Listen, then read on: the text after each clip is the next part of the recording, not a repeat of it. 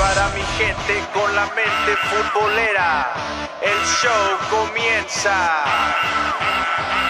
Oye mi canto, el fútbol es mi pasión. Olé, olé, olé, nación supercampeón.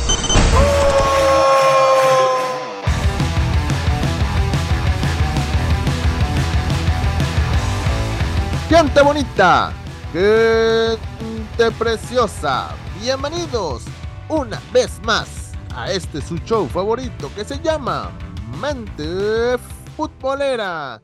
Mi nombre es Misraim Sandoval y antes de presentar al elenco de Mente Futbolera, quiero agradecer al buen César Procel por el espacio que nos da todos los sábados aquí en Enganchados y TUDN Radio. Y ahora sí, quiero presentar a mis, no compañeros, sino a mis buenos brothers. Aquí mis brothers, mis hermanos. Ellos son, bueno, uno por uno. El incomparable Caballero Naranja. Eres Edson Ochoa. Edson, ¿cómo estás? Muy buenos días, H-Town. ¿Cómo les va a todos ustedes? Misraim y Joel. Aquí estamos de vuelta para seguir platicando de fútbol con todos ustedes, como lo marca y dicta el reglamento. Y del otro lado tengo al orgullo de Ciudad Juárez, Chihuahua, donde las muchachas están bien chulas, y el que llevó a Juanga al Noa Noa. Él es Sonic Punk Pérez. Sonic, ¿cómo estás? Ya volvimos con esta gente loca. ¿Qué tal, banda? Muy buenos días. Estamos ya de regreso aquí en el programa de Mente Futbolera en Enganchados por TUDN Radio, tu estación de campeones. Pues ya regresando aquí de otra semana, pues ya saben, el matrimonio, todas esas cosas, todas esas dramas. Aquí es como que mi escape fuera de la vida real. Bendito Dios. Qué bueno que lo tomas como terapia. Lo tomas como una terapia, ¿verdad? Es mi terapia, sí. Y fíjate, Sonic, no te he contado. A lo mejor, bueno, sí fuiste invitado, pero pues no hiciste este acto de presencia. Pero aquí Edson Ochoa, el viernes pasado, andaba acá en Houston. Bueno, todo el fin de semana pasado estuvo aquí en Houston y, oye, la botella no se la podemos quitar. Parecía bebé con biberón. No, suéltalo. Ah, caray. El alcohol se ha hecho parte de su vida. Suena comercial eso, pero sí, se ha hecho parte de su vida el alcohol. ¿Y la novia qué decía? No, pues poco avergonzada porque pues hacía osos y así, ¿no? Edson, una disculpa ahí para la novia de Edson. Sí, me contaron, me contó mi novia que ya hasta me andaba subiendo yo al escenario con Mr. Chivo para hacerle de Frankenstein y el hombre lobo. No, sí. Qué lamentable. Una disculpa ahí para todos los cuando dice le contaron es que no se acuerda de nada, o sea, imagínate, qué vergüenza. De mi vida. Pero bueno, muchachos, hoy quiero empezar Mente Futbolera algo diferente. ¿Diferente? No me digas que vas a empezar cantando, Misra. Como cuando Misra va al karaoke, siempre canta la de Luis Miguel, sobre todo la de La Viquina. Bueno, pues entonces que la gente de producción pongan La Viquina y Misra canta así. No voy a cantar. Quítala esa rola, quítala. No voy a cantar. Oh, qué aburrido. Bueno, Misra, pues entonces, sin lo diferente no es cantar, entonces ¿qué es? No me digas que ya te estás creyendo Franco Escamilla y hasta armaste tu propio show de stand-up. No, tampoco. Bueno, entonces, ¿qué es lo diferente? Lo diferente es que hoy voy a empezar Mente Futbolera hablando de nuestro heroico equipo de casa, la máquina naranja, el Houston Dynamo. Ah, bueno, eso sí, eso me agrada más que escucharte cantar. O contar chistes. Épale, tranquilos. Pero ya hablando en serio, raza, ¿A poco no estamos contentos de que el Houston Dynamo está en la siguiente etapa de la Leagues Cup? Claro, y sobre todo porque eliminó a un equipo complicado como lo es el Pachuca. Así es, pero les tengo un par de preguntas, muchachos. ¿Quién va a ganar entre Houston y ahora que sabemos que es el siguiente rival, que es el equipo de Charlotte? ¿Hasta dónde creen que llegará Dynamo en la Leagues Cup? Primero que nada... Buenos días. Buenos días. Primero que nada, una disculpa. Yo sé que la ciudad de Charlotte me trató muy bien. El mes pasado que anduve allá de vacaciones. Pero obviamente no me están viendo ahorita. Pero tengo mi playera Forever Orange en estos momentos. Me pongo a besar el escudo. Y el Houston Dynamo va a pasar a la siguiente ronda, papá. Yo creo que a pesar de que el Houston Dynamo no ha convencido del todo en cuanto a resultados, ha pasado, estos últimos resultados, si no me equivoco, han sido por parte de los penales contra el Santos, ahora también contra del Pachuca, de hecho contra Orlando City también hubo penales. Hubo penales y perdieron ese. Yo la verdad pienso que a como he visto Charlotte en esta temporada, Charlotte no anda muy bien. De hecho, hasta me puse a ver el juego el jueves pasado. Y la verdad no se le vio peligro a Charlotte. Bueno, ni al Cruz Azul tampoco, pero pues eso es otra cosa. Pero yo no veo cómo Charlotte le pueda ganar a la máquina naranja. Entonces, yo la verdad sí pienso, Houston Dynamo pasará a la siguiente ronda. El chiste va a ser por medio de penales otra vez. Pues les voy a decir una cosa. A ver. Con Steve Clark en la portería, son las veces que el Dynamo ha ganado en la tanda de penales. Excelente dato. Mi estimado Sonny Punk, ¿crees que el Dynamo va a ganar este lunes? ¿Y hasta dónde crees que llegue el Dynamo en caso que pues siga avanzando o hasta ahí llegará? No, sí tengo yo la confianza de que va a llegar lejos y va a ganar. Va a estar ganando este partido contra Charlotte. Tal y como lo dijo Edson, o sea, Charlotte no se ve que sea una gran amenaza. Sí es un gran equipo, pero ha tenido sus tropiezos. Entonces, Dynamo puede estar tomando ventaja de eso y va a llegar lejos. Yo creo que sí va a llegar lejos en este torneo, pero, como lo he dicho antes, todo puede pasar en el fútbol. Entonces, un tropiezo que haga Dynamo y ahí puede tomar ventaja a Charlotte, pero aún así creo que va a ganar Dynamo. Muy bien, muy bien. Y bueno, en mi punto de vista muy personal, por ejemplo, en el partido contra Pachuca, que ahí tuve el honor de estar ahí en el estadio, aparte que fue un partido, digamos, ida y vuelta, por decirlo de una forma así, sí. Creo que sentí yo que fue un poco más peligroso Dynamo. Creo que sigue con esa misma idea de atacar. Sobre todo falta ese toque, es el toque final, nada más, que falta ahí como perfeccionarlo para que pues obviamente ya terminar un partido en 90 minutos y no irnos a un volado, que son los penales, porque al fin de cuentas los penales no deja de ser un volado, ¿no? Así que espero que Dynamo perfeccione un poquito ese aspecto para poder dar un resultado durante los 90 minutos, pero igual pienso que también el equipo naranja gana este partido contra Charlotte, que sería este lunes. Y muchachos, bueno, antes de cambiar de tema, porque tengo otra pregunta relacionada al Houston Dynamo. ¿Creen que ahora con este resultado que hubo contra Pachuca y el rival que se viene el próximo lunes, creen que la entrada mejore para este partido? Porque en el anterior hubo un poquito más de 10,000 personas. ¿Creen que ahora sí la gente, oye, pues está avanzando el Dynamo, sigue avanzando, van a ir al estadio? ¿O qué creen que tienen que pasar para que la gente empiece a ir al estadio, a apoyar al equipo? No espera que el rival traiga, no sé, así que venga Miami o que venga el América o Tigres. O sea, yo creo que por la gente, el aficionado, el de casa tiene que ir a llenar el estadio, ¿no? Misra, por favor, no me vayas a apagar el micrófono. Apaga el micrófono, Sony, por favor. Gracias. Sony te decía, No, yo no creo, y tómenlo como reto y espero que me caiga en la boca la afición del Dynamo de la Ciudad Espacial, pero yo no creo que vaya más gente. Si con el Pachuca, que es un equipo de Liga MX, nada más fueron 10,000, como dices tú, va a ser un lunes. Sí, va a ser contra un equipo que no es muy famoso en la MLS como lo es Charlotte. Yo dudo que vengan muchos de Charlotte, North Carolina, a Houston para ver el partido. Y la verdad, vamos a ser sinceros, sigue fallando el departamento de mercadotecnia del Houston Dynamo.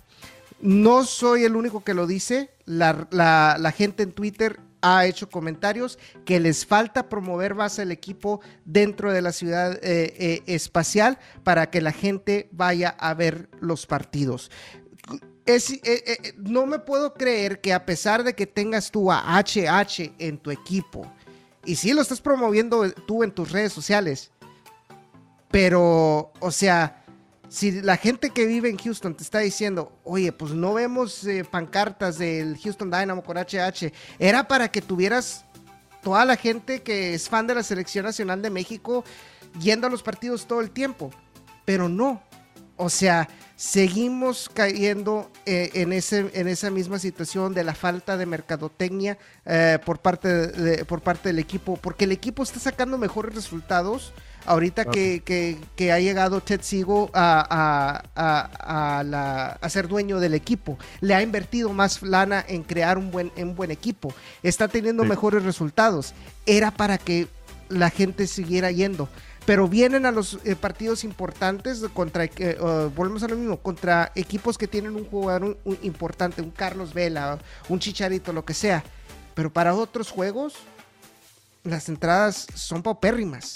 Para lo que debe de ser la cuarta ciudad más grande de todo Estados Unidos, y más que eso también, que esta ciudad espacial es muy futbolera también. Es muy futbolera, de acuerdo. De hecho, hay un comentario, creo que lo hizo Héctor Herrera, sí que fue él, que él estaba como aficionado en un partido de la selección mexicana aquí en Houston, y el estadio estaba casi lleno, ¿no? Y dice, no puede ser que hay como 80,000 personas, no puede ser que toda esta gente, ¿por qué no va a los partidos del Dynamo? Si todos viven aquí en Houston, ¿dónde están todos esos? Así que son este tipo de preguntas que mucha gente se hace. Por ejemplo, ya lo hemos dicho, ha habido temporadas tal vez malas, pero también ha habido temporadas buenas del Dynamo y la gente tampoco no va, se basan mucho en el rival, pero bueno, perdón, Sonic, ¿algo que quieres comentar al respecto? Yo tengo el secreto para que se llene ese estadio. A ver, si no son groserías, dale. Sí, no. Poner carritos afuera del estadio de elotes enteros y elotes desgranados. A ver si no se llena el estadio. No es cierto. Estamos hablando en serio, Joel. No es cierto. No. Fíjate, es que lo que tiene el equipo es, como le está diciendo Edson, la mercadotecnia. Y a la gente, a la afición, le tiene que importar el equipo. O sea, tiene que tener ese amor, ese corazón por la playera. Si la afición no está familiarizada con el equipo, nunca le va a importar. O sea, tienen que ser, o sea, de cada domingo, cada viernes, cada sábado, o sea, de que quieren ir.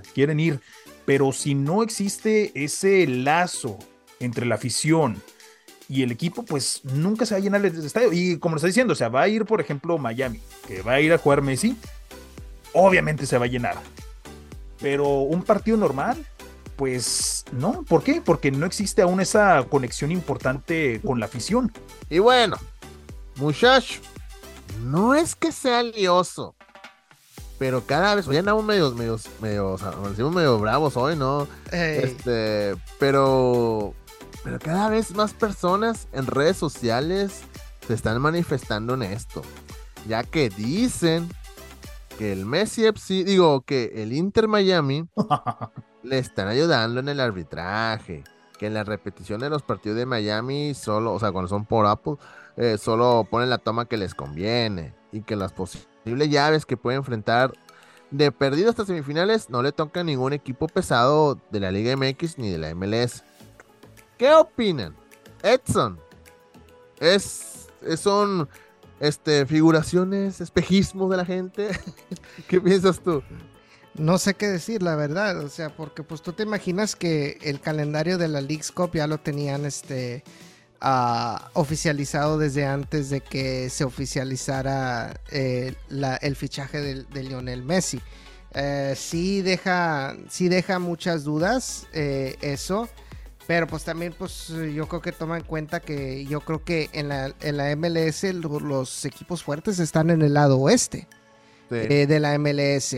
Y yo creo que también por igual pusieron a los equipos fuertes de la Liga MX contra los equipos fuertes de la MLS, y todos los equipos de relleno, pues de lo que pusieron en el otro lado, ¿verdad?